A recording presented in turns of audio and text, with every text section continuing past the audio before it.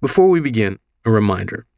There are a lot of curse words in this podcast, and some of them are spoken by grandmothers.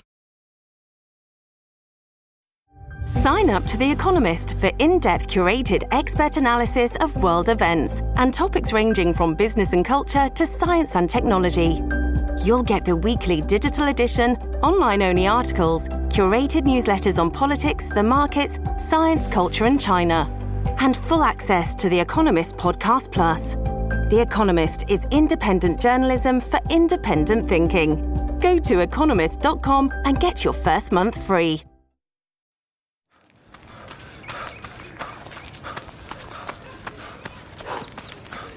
Going for your first ever run around the park. Literally running errands all over town. Running for the finish line and your personal best. If you run, you're a runner. Find the shoes and clothes to run your way at newbalance.com/running. New Balance. Run your way. Previously on 544 Days. There was a big division within the government of Iran. There were those who were absolutely opposed to any negotiations at all with the so-called Great Satan. The deal could have not happened. So again, if it's like, well, is there going to be a deal? Well, there can't be a deal unless Jason gets out. Well, if the whole thing falls apart then Jason doesn't get out. Fortunately, your friend and my friend, Jason, is accused of a very serious offense. And I hope that he's cleared in a court. But he will have to face a court. 6 months after I was arrested, the IRGC finally let me talk to an Iranian lawyer. My first and only meeting with her happened in the office of the judge in my case. He was sitting there with my case file open, listening during the entire session. At one point, the judge interrupted the conversation with my lawyer. "Why are you bothering with all of this?" he asked. "You already know I'm gonna sentence your client to execution." Anyone covering Iran closely knows about Abolghasem Salavati. I'd been hearing about him for years. He's the judge who presided over Iran's most sensitive national security cases. Still does. But don't be confused. That's just propaganda speak for show trials. Salavati's fearsome. Just consider the bullet points on his rap sheet. Human rights groups refer to him as the judge of death, or the hanging judge, for his prolific use of capital punishment. I know, sounds like some maniacal supervillain. That's not exactly right. Throughout this whole ordeal, I had to answer a lot of very stupid questions from dudes who had very little experience of the world beyond their own twisted domain. Guys whose whole ideology depended on not understanding things like a reporter emailing sources or young people dancing to the song Happy. But without a doubt, Judge Salavati was the dumbest of them all. If I were to pick him out of a casting call, I would cast him as the thug rather than as a judge. That's my mom, Mary Rezaian. I think he was chosen for that role because he looked fierce and could make a big show about being dangerous. So people would be afraid. Were you afraid? I was not afraid. Were you afraid for me? I had reviewed all the various court cases that various other journalists and other people, dual nationals and others, had gone through. And in my estimation, you were going to have to go through a court process, probably be convicted, maybe even be sentenced to death, and then it would be commuted by some higher Supreme Court. You can imagine that somebody listening to a mother saying, I figured you were going to have to go to court, and I figured you'd probably get convicted, and you might even get the death penalty. But, I wasn't that worried. You're going to need to explain that a little bit. Okay. Well, realize I had 50 years of living with Iranians and also watching what the process was. Several people were reminding me that, Mary, the verdict is already in. There hasn't been a trial yet, but the verdict is already in. So we have to go through this process to get to the other side. By now, you've probably figured out that Mary Rezaian does not scare so easily. But going through the process and getting to the other side, for a guy who's being held incommunicado in an Iranian prison, that felt pretty fucking precarious. And at the same time, I knew the nuclear talks were heating up. If the US and Iran signed a deal and I wasn't part of it, I might be up Schitt's Creek. I'm Jason Rezaian, and this is 544 Days. Episode 6, my trial, the nuclear deal, and the puzzle of whether either of those things could lead to my freedom or leave me in prison for the rest of my life. I was beginning to despair that you would ever get out. It was a sham trial from the start. You can't do it, you can't do it. Go back and get more instructions, or just say it can't happen. I'm thinking, holy shit, these guys are in a pretty bad way if they're asking me to help them pull off this trade.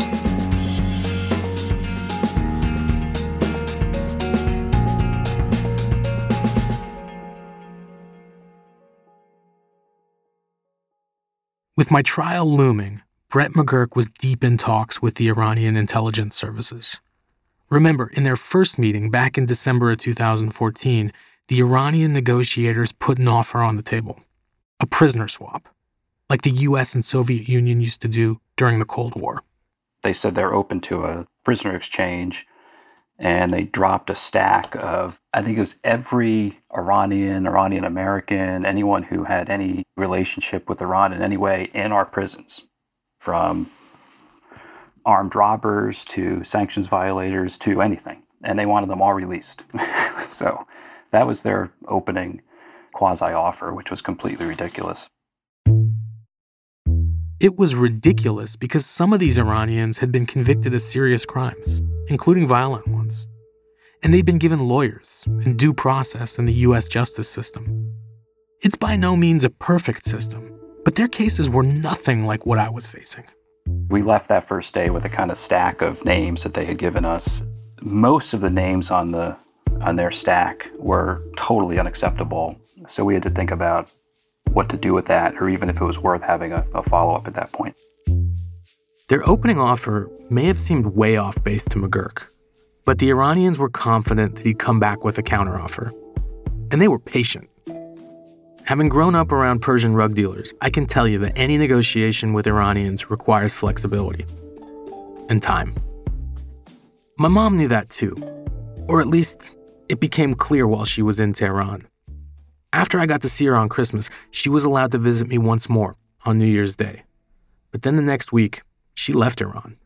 I left because I went to see the media judge, the first judge you were dealing with, and he made it very clear to me that I was not going to be able to see you again until your trial started. So I went back to my Istanbul place with the full expectation that I would be back there by mid-February. But as it was, they kept postponing your trial, and so months went by. From Istanbul, Mom stayed in constant contact with Yegi, who kept her updated on what little information was coming from the judicial system. Over the next few months, though, Yegi kept pushing my mom to come back to Iran. Based on Islamic law, mothers have more rights than wives. Like, wives get screwed from all angles. When they want to take you to prison, they take you with your wife. But when it comes to rights, you have like zero rights. Did you kind of press for her to stay or come back? Definitely, I pressed her. I don't know if she has told you or not. I pressed her so hard that she had to come back. And I understood the situation wasn't easy. Like, for months and months being in hotel room or at my parents' apartment, it was very uncomfortable. I have no doubt about it. Throughout the time I was away, I was in contact with Yegi, and she was telling me how miserable you were and how you were not eating and the various illnesses that you were dealing with that they were not treating. And so I was quite concerned. We all were. She also said your teeth were turning black. And so I don't know what I was expecting to find. Were my teeth black? Your teeth were not black. That was part of the exaggeration based on, extreme love and concern. Yeah.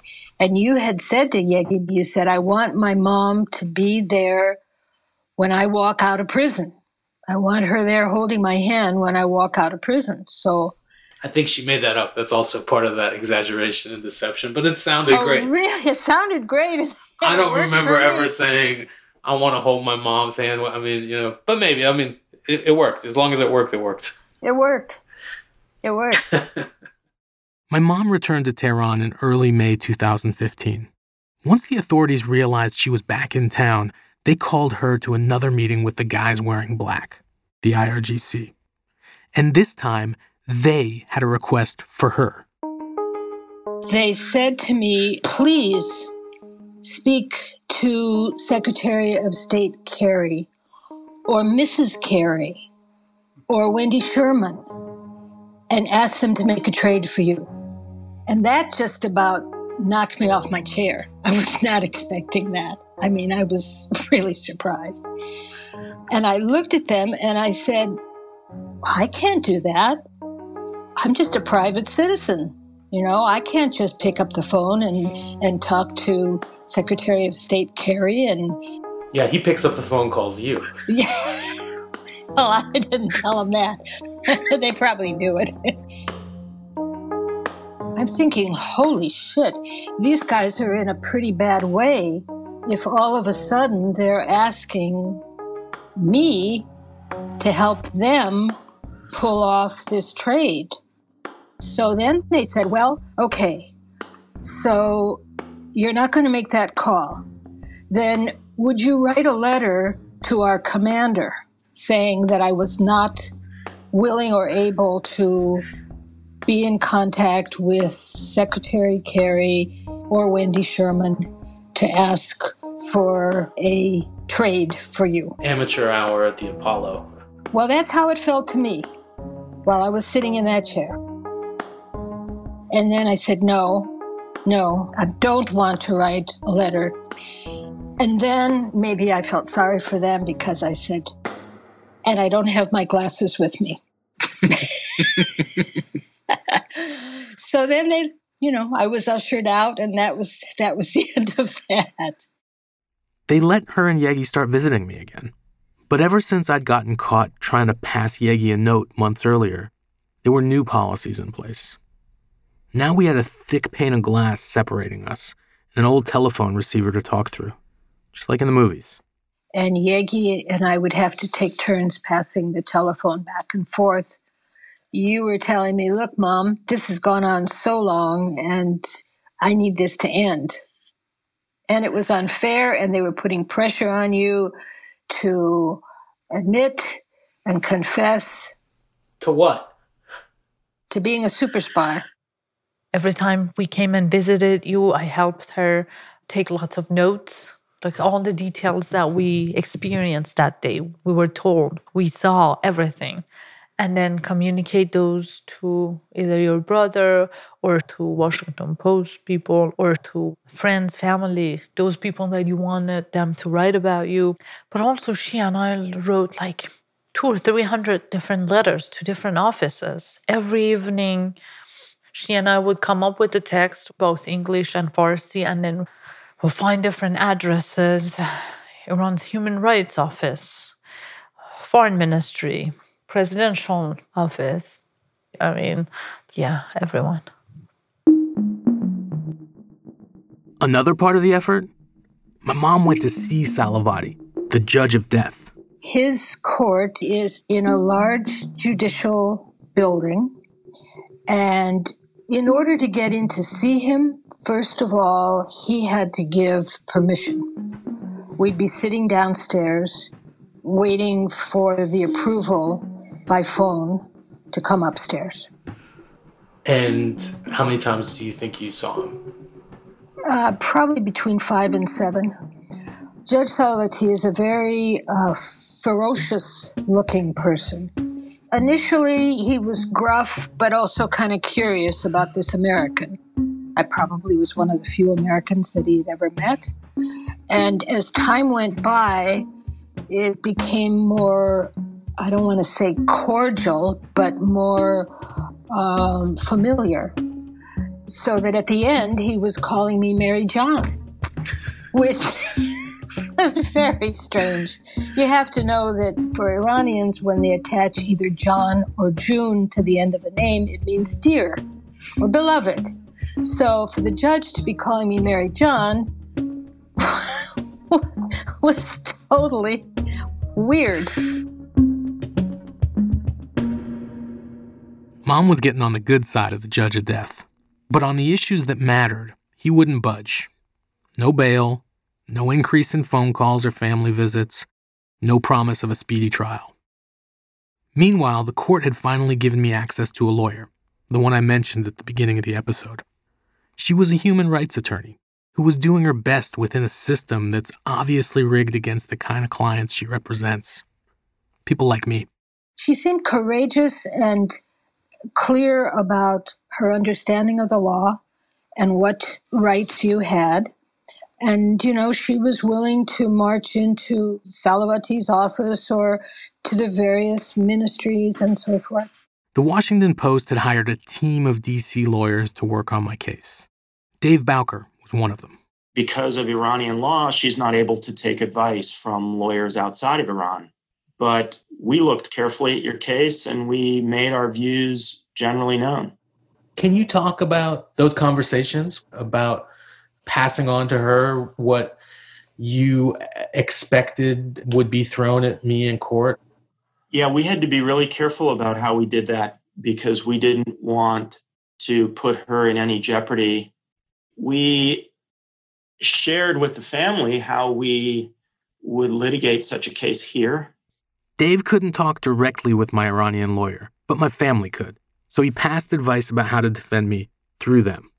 We were making arguments not just for the judge, but for everyone else who was involved to make sure that they understood how preposterous these allegations really were. When we did make these arguments to any audience in Iran, you know, there was maybe a big sigh, like, oh, if only you knew how little this really matters in the trial. So maybe the verdict was set. But other countries that still had diplomatic ties with Iran would be watching. Dave and his colleagues were lobbying those governments to bring up my case every time they met with Iranian officials. Looking back now, it was one of the most important things they did. At 8 a.m. on May 25th, 2015, I was told to get dressed because my trial was about to start. My usual IRGC chaperones drove me to Salavati's courtroom in the center of Tehran. My mom and Yegi showed up too. We got there early. Now, this building, you would go in, you would leave your phones, and you would enter a large waiting room with perhaps 60 chairs and a big screen TV. We didn't know if we would be able to attend the trial. So when we arrived, we were told to wait. And this big screen TV, that particular day was showing Dances with Wolves. I've always wanted to see the frontier. You want to see the frontier? Yes, sir. Before it's gone. So, I've never watched Dances with Wolves. There's two things I know about it. It's got Kevin Costner, who I'm not a fan of. Mm-hmm. And got a lot of buffaloes. Lots of buffaloes. And it's fucking long. It's fucking long. Yes. We watched it in its entirety, and then it went to some other nature program without being called up to the trial. Yegi and my mom weren't the only people sitting in that waiting room. So there'd be whole families waiting for their relatives who were defendants in other courts. And one woman came down and she said, Voy, you should see that near court number 15. There's TV cameras and there are all these photographers standing around. There must be a very important trial going on. And Yegi and I just looked at each other and, yeah, we know. Mom and Yegi were stuck in the waiting room. They were shut out of my trial. Inside, The courtroom looked like a nondescript government office, except for the absurdly threatening emblem of Iran's judiciary. The scales of justice balanced on a sword. The two cameras at the front of the room told me that this trial was going to be a made-for-Iranian state TV event. My only goal was to make sure it didn't go according to their script. That's coming up right after this.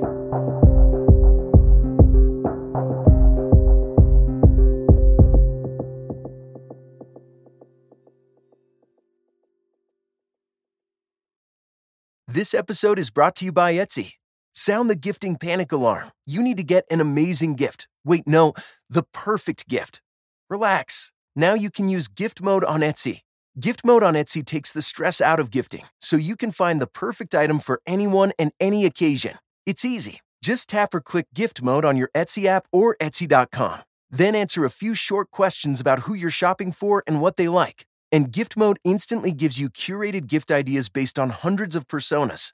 Now it's simple to find gifts made by independent sellers for all the people in your life.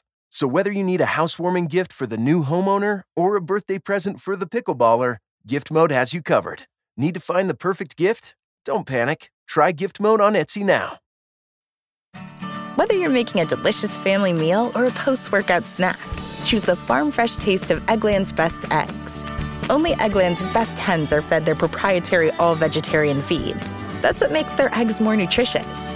With 10 times more vitamin E, 25% less saturated fat, and 6 times more vitamin D compared to ordinary eggs.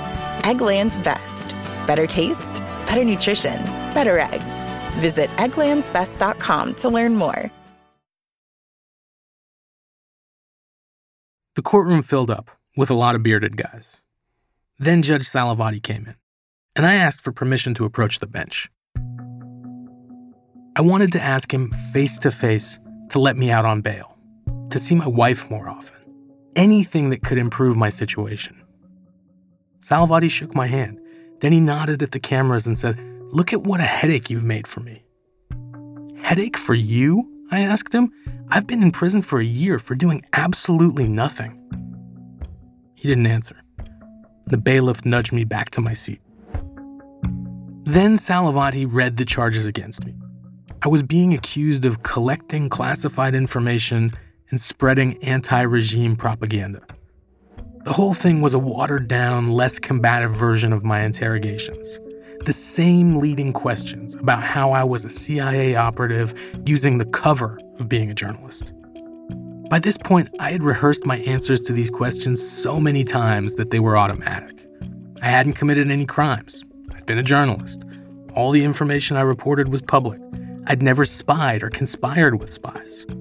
It wasn't difficult to refute their arguments. But I also knew it didn't really matter. I was defending myself for myself. Jason Rezaian, who holds both U.S. and Iranian citizenship, went on trial today, charged with espionage. His trial is being held behind closed doors. My editor at The Washington Post, Doug Gell, went on NPR to talk about the first day of my trial. What happened was a proceeding behind closed doors that lasted about 2 hours, that involved the judge reading the charges against Jason to Jason and to his lawyer and to virtually no one else. Those who were shut out included his wife, Yegi, his mother, Mary, who's been in Tehran trying to attend the trial, as well as the Washington Post. We'd sought a visa that would have allowed us to be there. Those requests were unanswered. It was a sham trial from the start. That's Dave Bowker again, one of my American lawyers. We were getting really detailed reports of what was going on, and we didn't like the way it sounded and really felt for you. Officially, my trial was supposed to take place over the course of a week. My first trial date was late May, but then the second didn't come until early June. Third, July. And still, no verdict. And what I remember so well is that the trial dates came out of nowhere and basically tracked developments in the nuclear negotiations. And every time there was a big development in your case or any big public announcement about your case, it coincided with some impasse in the negotiations.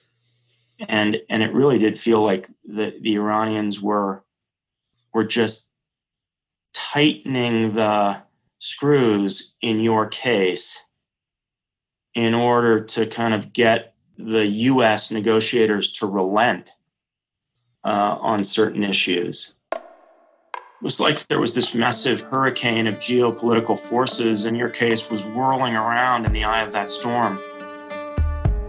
And so, as intense as the trial was for me, it was just a subplot in this bigger story of the nuclear talks. And that deal was hitting some serious headwinds. Close, but still no deal. That is the message from Vienna, where more foreign ministers... We have never been closer. At this point, this negotiation could go either way. Obama threatening to pull the plug on the Iran nuclear deal as that deadline is pushed back. I will walk away from the negotiations if, in fact, it's a bad deal.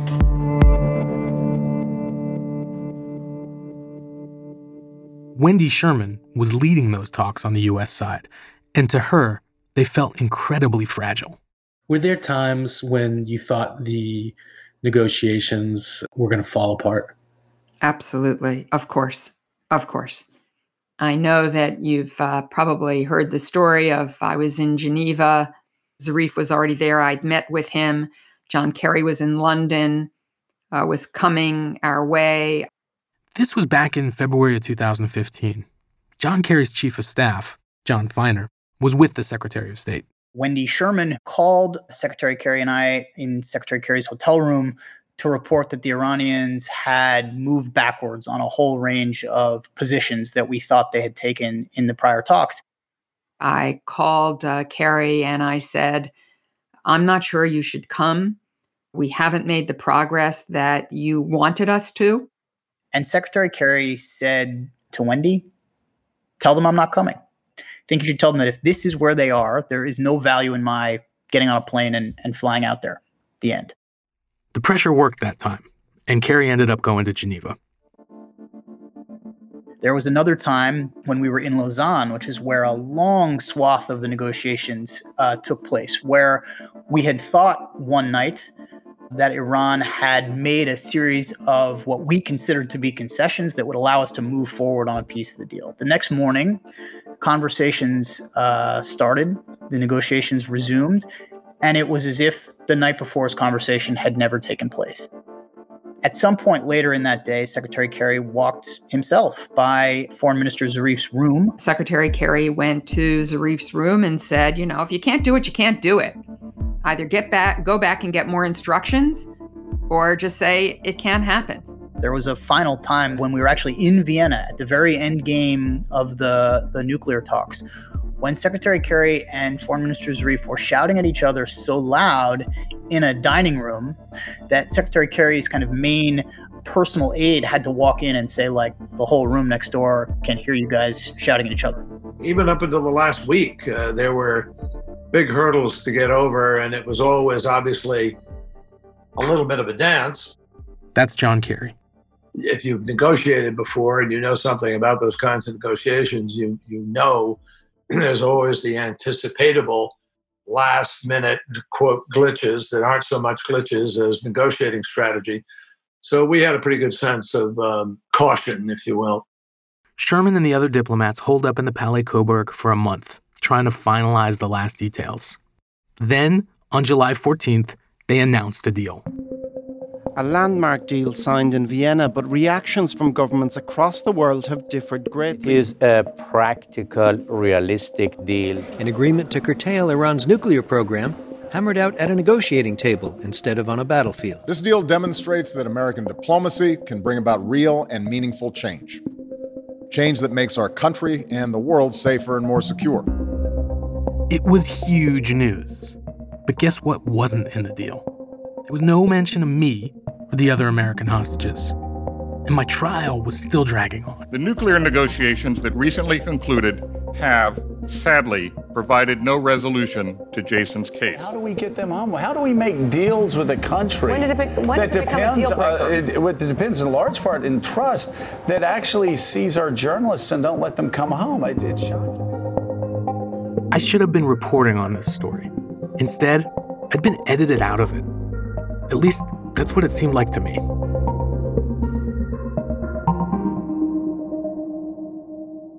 I was beginning to despair that you would ever get out. That's Carol Morello, the Washington Post reporter who was covering my case. Things just seem to be getting worse for you. And I sense no urgency by the Iranians in letting you free.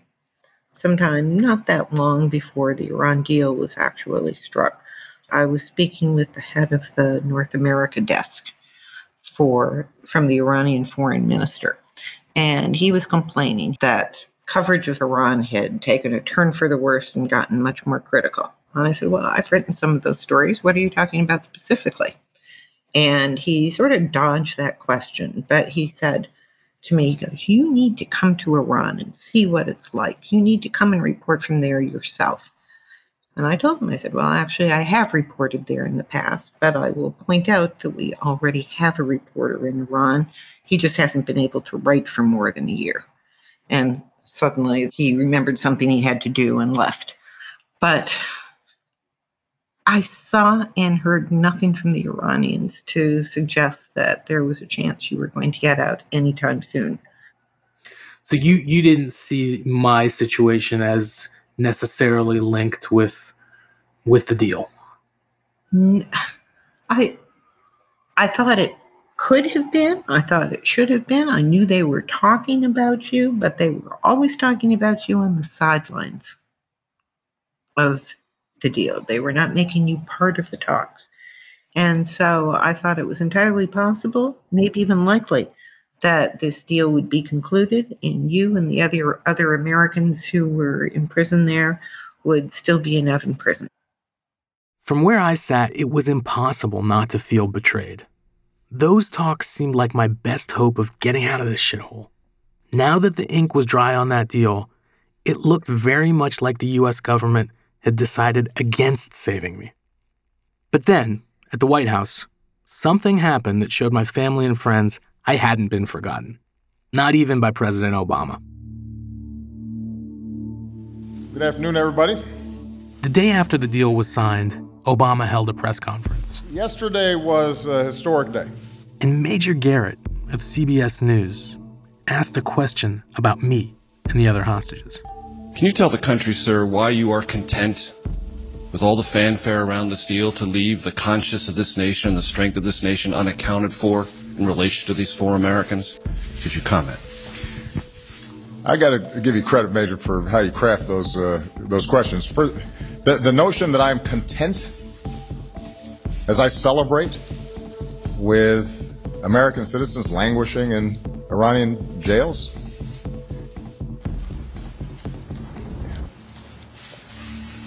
Major, that's nonsense.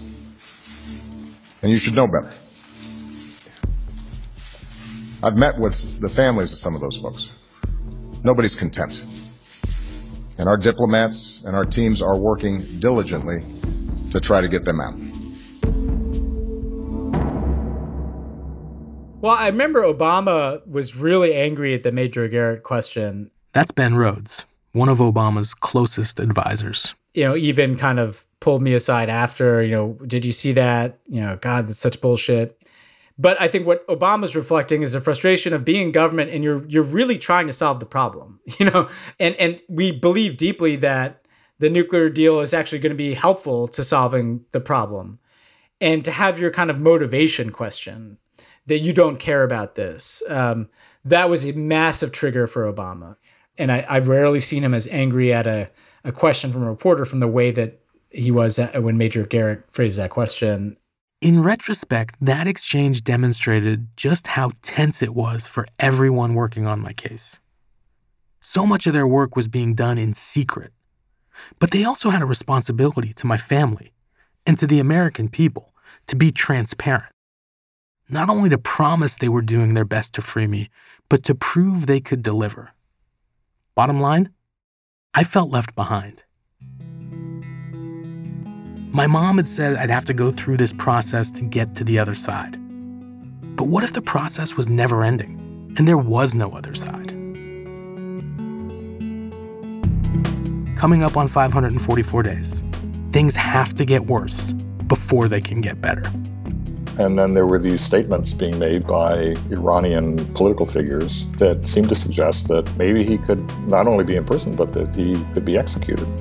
And Brett McGurk starts to feel the pressure from the White House. I remember walking out of the Situation Room. Susan came up to me and she grabbed me by my suit jacket and said, "Go get this done." That's next time on 544 Days.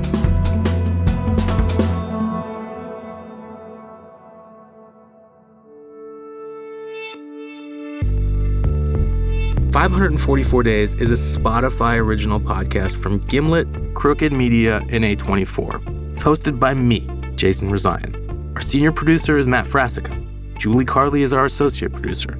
Our editor is Allison McAdam, with fact-checking by Amy Tardif. Mixing and sound design by Emma Munger. Additional sound design by Josephine Holtzman of Future Projects. Our theme music is by Ramteen Arablouei, and we have more original music by Ramteen and Emma Munger. Additional music by Katherine Anderson, Haley Shaw, and Peter Leonard. Production support from Sydney Rapp, Gabby Mrozovsky, and Renita Jablonski. The executive producers are Sarah Geismer, Jess Lubin, Lyra Smith, Allison Falzetta, Colin Campbell, and Lydia Polden. Special thanks to Tommy Vitor, Ravi Nandan, Claire Sankey, Dan Behar, and Jen Hahn.